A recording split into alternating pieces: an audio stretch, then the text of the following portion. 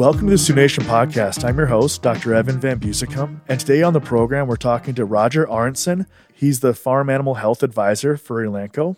I'm so glad you could be here today. Roger, thanks for taking your time and sharing information with us today. I'm glad to be here. Thank you. So what do you do for your job? Can you give us a general bird's eye overview? Yes, I'm specifically work in the area of swine.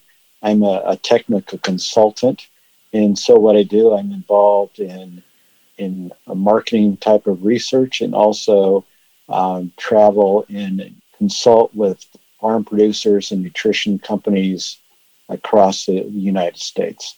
One of the things that when you're consulting, are you looking at specific problems, or are you looking at general nutrition, or both? Actually, anything that would help a producer. It could be production problems they're having. It could be nutrition problems they're having. So anything that would help that producer improve their production practices. So sometimes, I guess, you'll be looking at tweaking things like microingredients or percentages of protein, kind of going along those lines, if it's a nutrition issue. Yeah, that's part of it. Also, support our products that we sell. I do that as well. Proper use of those and proper inclusion rates into feeds. What are microingredients? Can you kind of give us a definition of that? Typically, in a feed milling situation, there's the major scale and the minor scale. Those are for corn and calcium phosphorus, more in the minor scale. The microsystem are those ingredients that are typically less than 1% of the diet.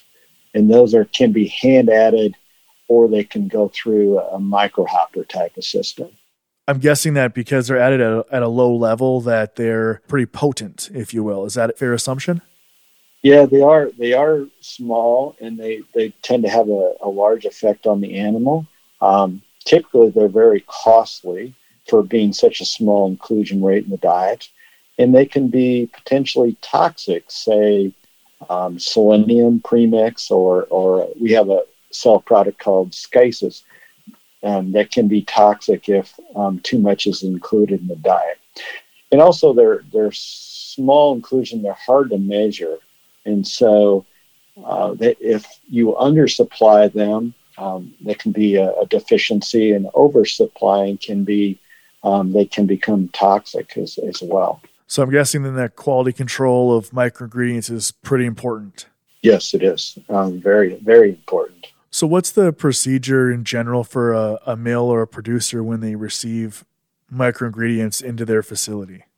Well, this is a very important part, because that's the first line of defense that a feed mill has, and that when ingredients are received, that is an important step, because they should check the shipping documents and make sure you're receiving what you think you're receiving, and also confirm the weight that you are supposed to be receiving as well. Because if a mix-up occurs, that can have some implications down the line. For example, we had an incident a few years back where instead of receiving a product, it was Praline. Instead of receiving that, they received Optiflex, which is a beef product. Kind of the overall design, but color of the bag and the print was different. But just they both were ractopamine, but the beef product is a higher concentration. So this resulted in an adverse event. So it's very important that first line of defense, and also in the case of different brands of a certain product can be different. So you might switch brands over time, but the active ingredient is the same. So very much care has to be taken in receiving products.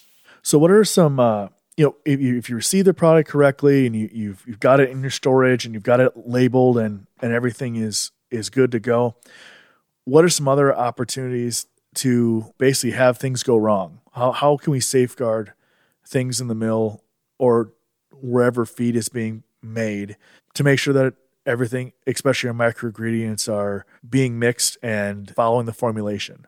Well, first of all, the equipment is very important, and the equipment has to be in good working order. The scales, hand add scales, the micro hopper has load cells, and those need to be accurate. So I would suggest mill operators have them certified by a scale company at least every 6 months, if not quarterly, to make sure that you're adding the correct amount of each ingredient. Also, mixer tests are very important. At least 6 months, if not quarterly, do mixer tests. And it's the typical mixer test is adding salt to a diet and then taking 10 samples over time to measure the coefficient of variation. And keep in mind that salt is a 0.5% inclusion rate. So it's relatively large to some antibiotic where you're adding a few grams per ton. And so the variation with less particles of antibiotics, say, may be more critical than that of salt. So it's very important that a mixer is mixing well and correctly. Also, flushing in terms of if you have a batch of feed you run with a certain antibiotic and you're switching over to another antibiotic and you don't want to carry over, producers or mill operators will flush with 20% of corn and then run another batch of a feed that contains a different antibiotic or feed additive. And so the idea is that to test if you're flushing correctly, you take a sample of the second batch of feed to make sure there's not carryover from that previous batch that you run. And this assures that you're not contaminating subsequent batches of feed, that your flushing procedures are working correctly. So this is from a food safety standpoint and a residue standpoint. This is very important. Is this also, how you can verify diet formulation? Yeah, that's it. That's an important step. And this is, as a nutritionist, and I used to be involved in production nutrition, I would verify a formula myself, and then I would have another trained mill operator or office staff to proof them as well. I would give them guidelines, what typical ingredients there would be in a formula and at what level. And I would have them verify the formula and also make sure your premix is or each premix, it may be an antibiotic premix, matches to the label and to also feed regulation. So you're assuring that you're adding the proper amount of each ingredient into the feed. And also, according to FSMA regulations, each formula must be stored or archived for at least 1 year. Is this similar for the procedures for like hand adding microingredients too, like the measurement, et cetera, or how does that work? Yeah, for hand adding, there's two methods of adding really micro ingredients into a diet, and one is hand add, and the other is a micro system.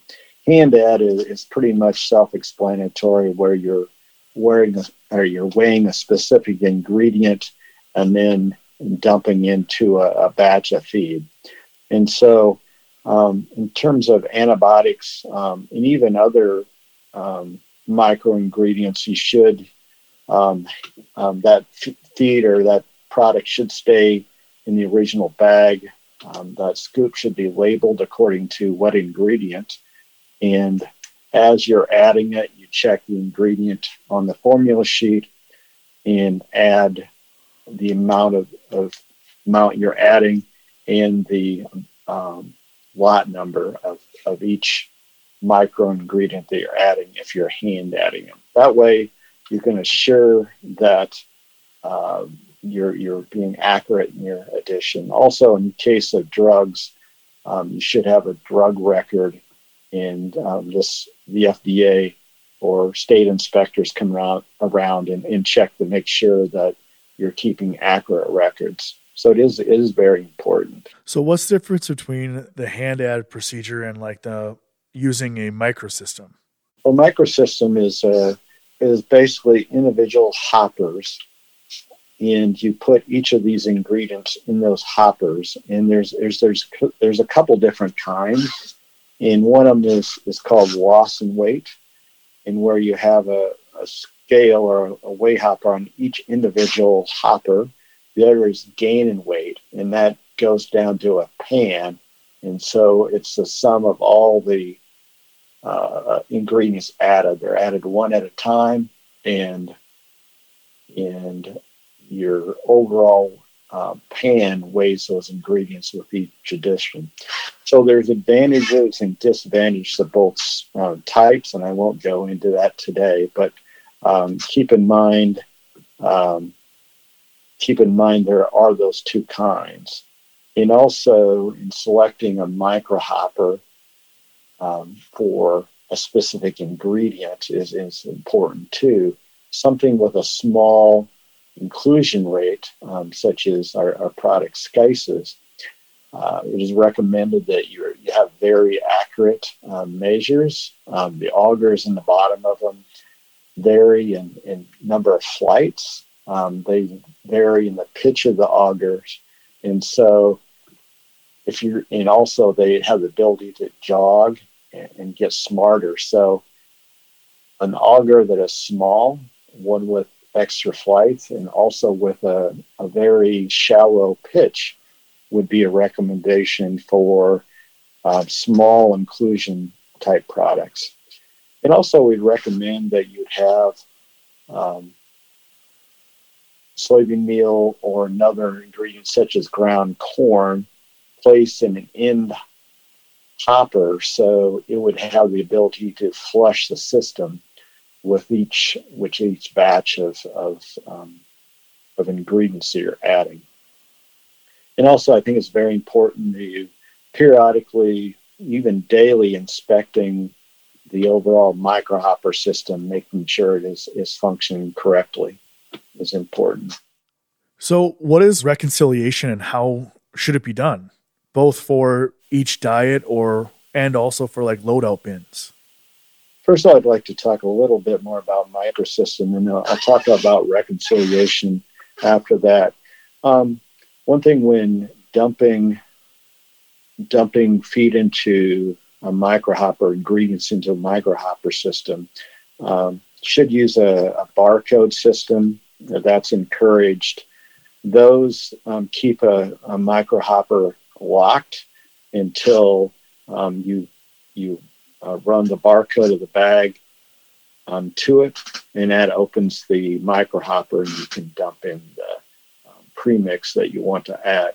Also, a little thing is looking at the ingredient in the microhopper and comparing that to what it looks like in the bag. Just another double check to make sure you get the right ingredient in the right microhopper. As far as reconciliation, this is especially important in a microsystem because we want to make sure overall that you get the proper amount of ingredient in. So what I would recommend is that you reconcile the inventory of the ingredient that you use, compare that to the number of, or the amount that in theory that would be in the feed that you made. And I would recommend to do this at least at the end of every shift, if not on a daily basis.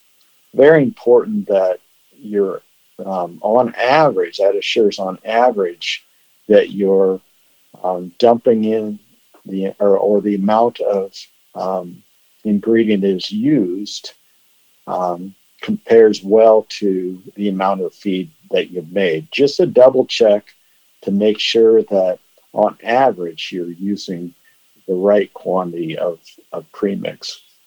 So, Roger, what about reconciliation of loadout bins? Well, that's an important thing too, because what tends to happen is people just keep their loadout bins continuous flow, and they don't go back and reconcile that to the amount of feed or the amount of a specific ingredient used. It says double check to ensure that the proper amount of a specific ingredient is used. And so I would recommend that periodically bins should be emptied. These are loadout bins, and then reconcile that back to the amount of a specific ingredient of interest is used. And this ensures that that a feed product or a finished diet isn't going somewhere that it shouldn't go within a mill. And it also is a double check on the proper ingredient inventory within a feed mill. So how should flushing and sequencing of the trucks and bins be handled? Well, if you think about it, loadout bins and trucks are merely an extension of the feed mill. So when you think of a mixer being flushed and sequenced, the trucks in loadout bins should be treated the same. So ultimately, it prevents contamination of diet from other feed ingredients or antibiotic that you don't want, and it assures feed safety. So care should be taken in order that the wrong ingredient or contamination from an ingredient doesn't reach pigs that maybe go into finishing that could cause problems. So making sure trucks and bins are properly in sequences is a very good management practice. How should surplus feed be handled? Well, there's two ways that that can really occur. And one of them is leftover feed at the end of finisher. Producer doesn't quite estimate the amount needed to finish pigs, and so they have a little left over. And the other way is that a producer may over order feed and it doesn't all fit in their bins. In both cases, you have feed that can't be returned to the feed mill from a biosecurity standpoint. So typically it would go to another finisher site elsewhere. But care must be taken. The person dispatching the trucks must select a farm that has, and say it's an antibiotic such as schisis. They would need to select a farm to take it to that uses that same antibiotic. Better yet, if it was the same phase of feed and the same antibiotic, that's much better than this a similar antibiotic. But must be very careful that you don't potentially get it to a farm that's a residue problem or other reason, or a finisher feed going to a nursery. So very much care must be taken that it goes to the right place. And if all else fails, it can be landfilled, but nobody likes to landfill $300 a ton feed these days. Yeah, absolutely. Is that what happens in the cases of recalls? In the case of a recall, they can be recalled for different reasons, and a recall can be done if you have the improper inclusion rate. Back in the day, we used to bring feed back in and reformulate, but nobody wants to do that from biosecurity standpoint. But sometimes feed can, in the case of a manufacture of feed, For example, we have a product, it's called Skice. It's very important that you get the right amount in the diet. And so sometimes we have adverse events occur with that product. And so what happens then, the producer will call into the feed mill and say, hey, I have a potential problem with this particular feed. And so the feed mill must be prepared. First of all, check the formula that it used, check all the trucking and tracking records through the feed mill to make sure the proper diet was delivered, batching records, looking at those to make sure the proper amount was included. And finally, be prepared to go pick up the feed. And so we've had cases where the feed, if it was improperly manufactured, it was disposed of in a landfill situation. Also, if we were unsure about whether that feed was a problem or not, we offloaded the feed once it was picked up into a hopper bottom truck, and that feed was stored until proper assays could be done on the feed. In mid-January, in the case of Skices, we're going to start putting micro tracers into the feed.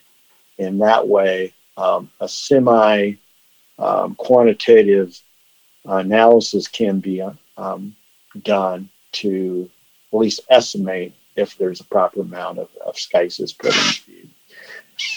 And also another thing that needs to be done is feed mills keep a retained sample. They will be asked to find the retained samples and prepare it for shipment to a lab for analysis. That's the other thing that can happen. So those are kind of the things that can happen in the recall. And also, feed mills must be able to quickly know where feed has been delivered and what to do in the case of recall if feed, for whatever reason, needs to be brought in and disposed of, or not brought in, but disposed of. They must have a plan to do that. Well, Roger, thanks for taking some time today to talk to us about milling and microingredient management, especially in regards to, antibiotics. My pleasure. If you have any questions, just give me a call at any time, and I would be glad to try to answer any questions that I can. Sounds good. And thank you to our listeners for taking time to listen to us today. Hopefully you found this useful. If not, I hope you found it interesting.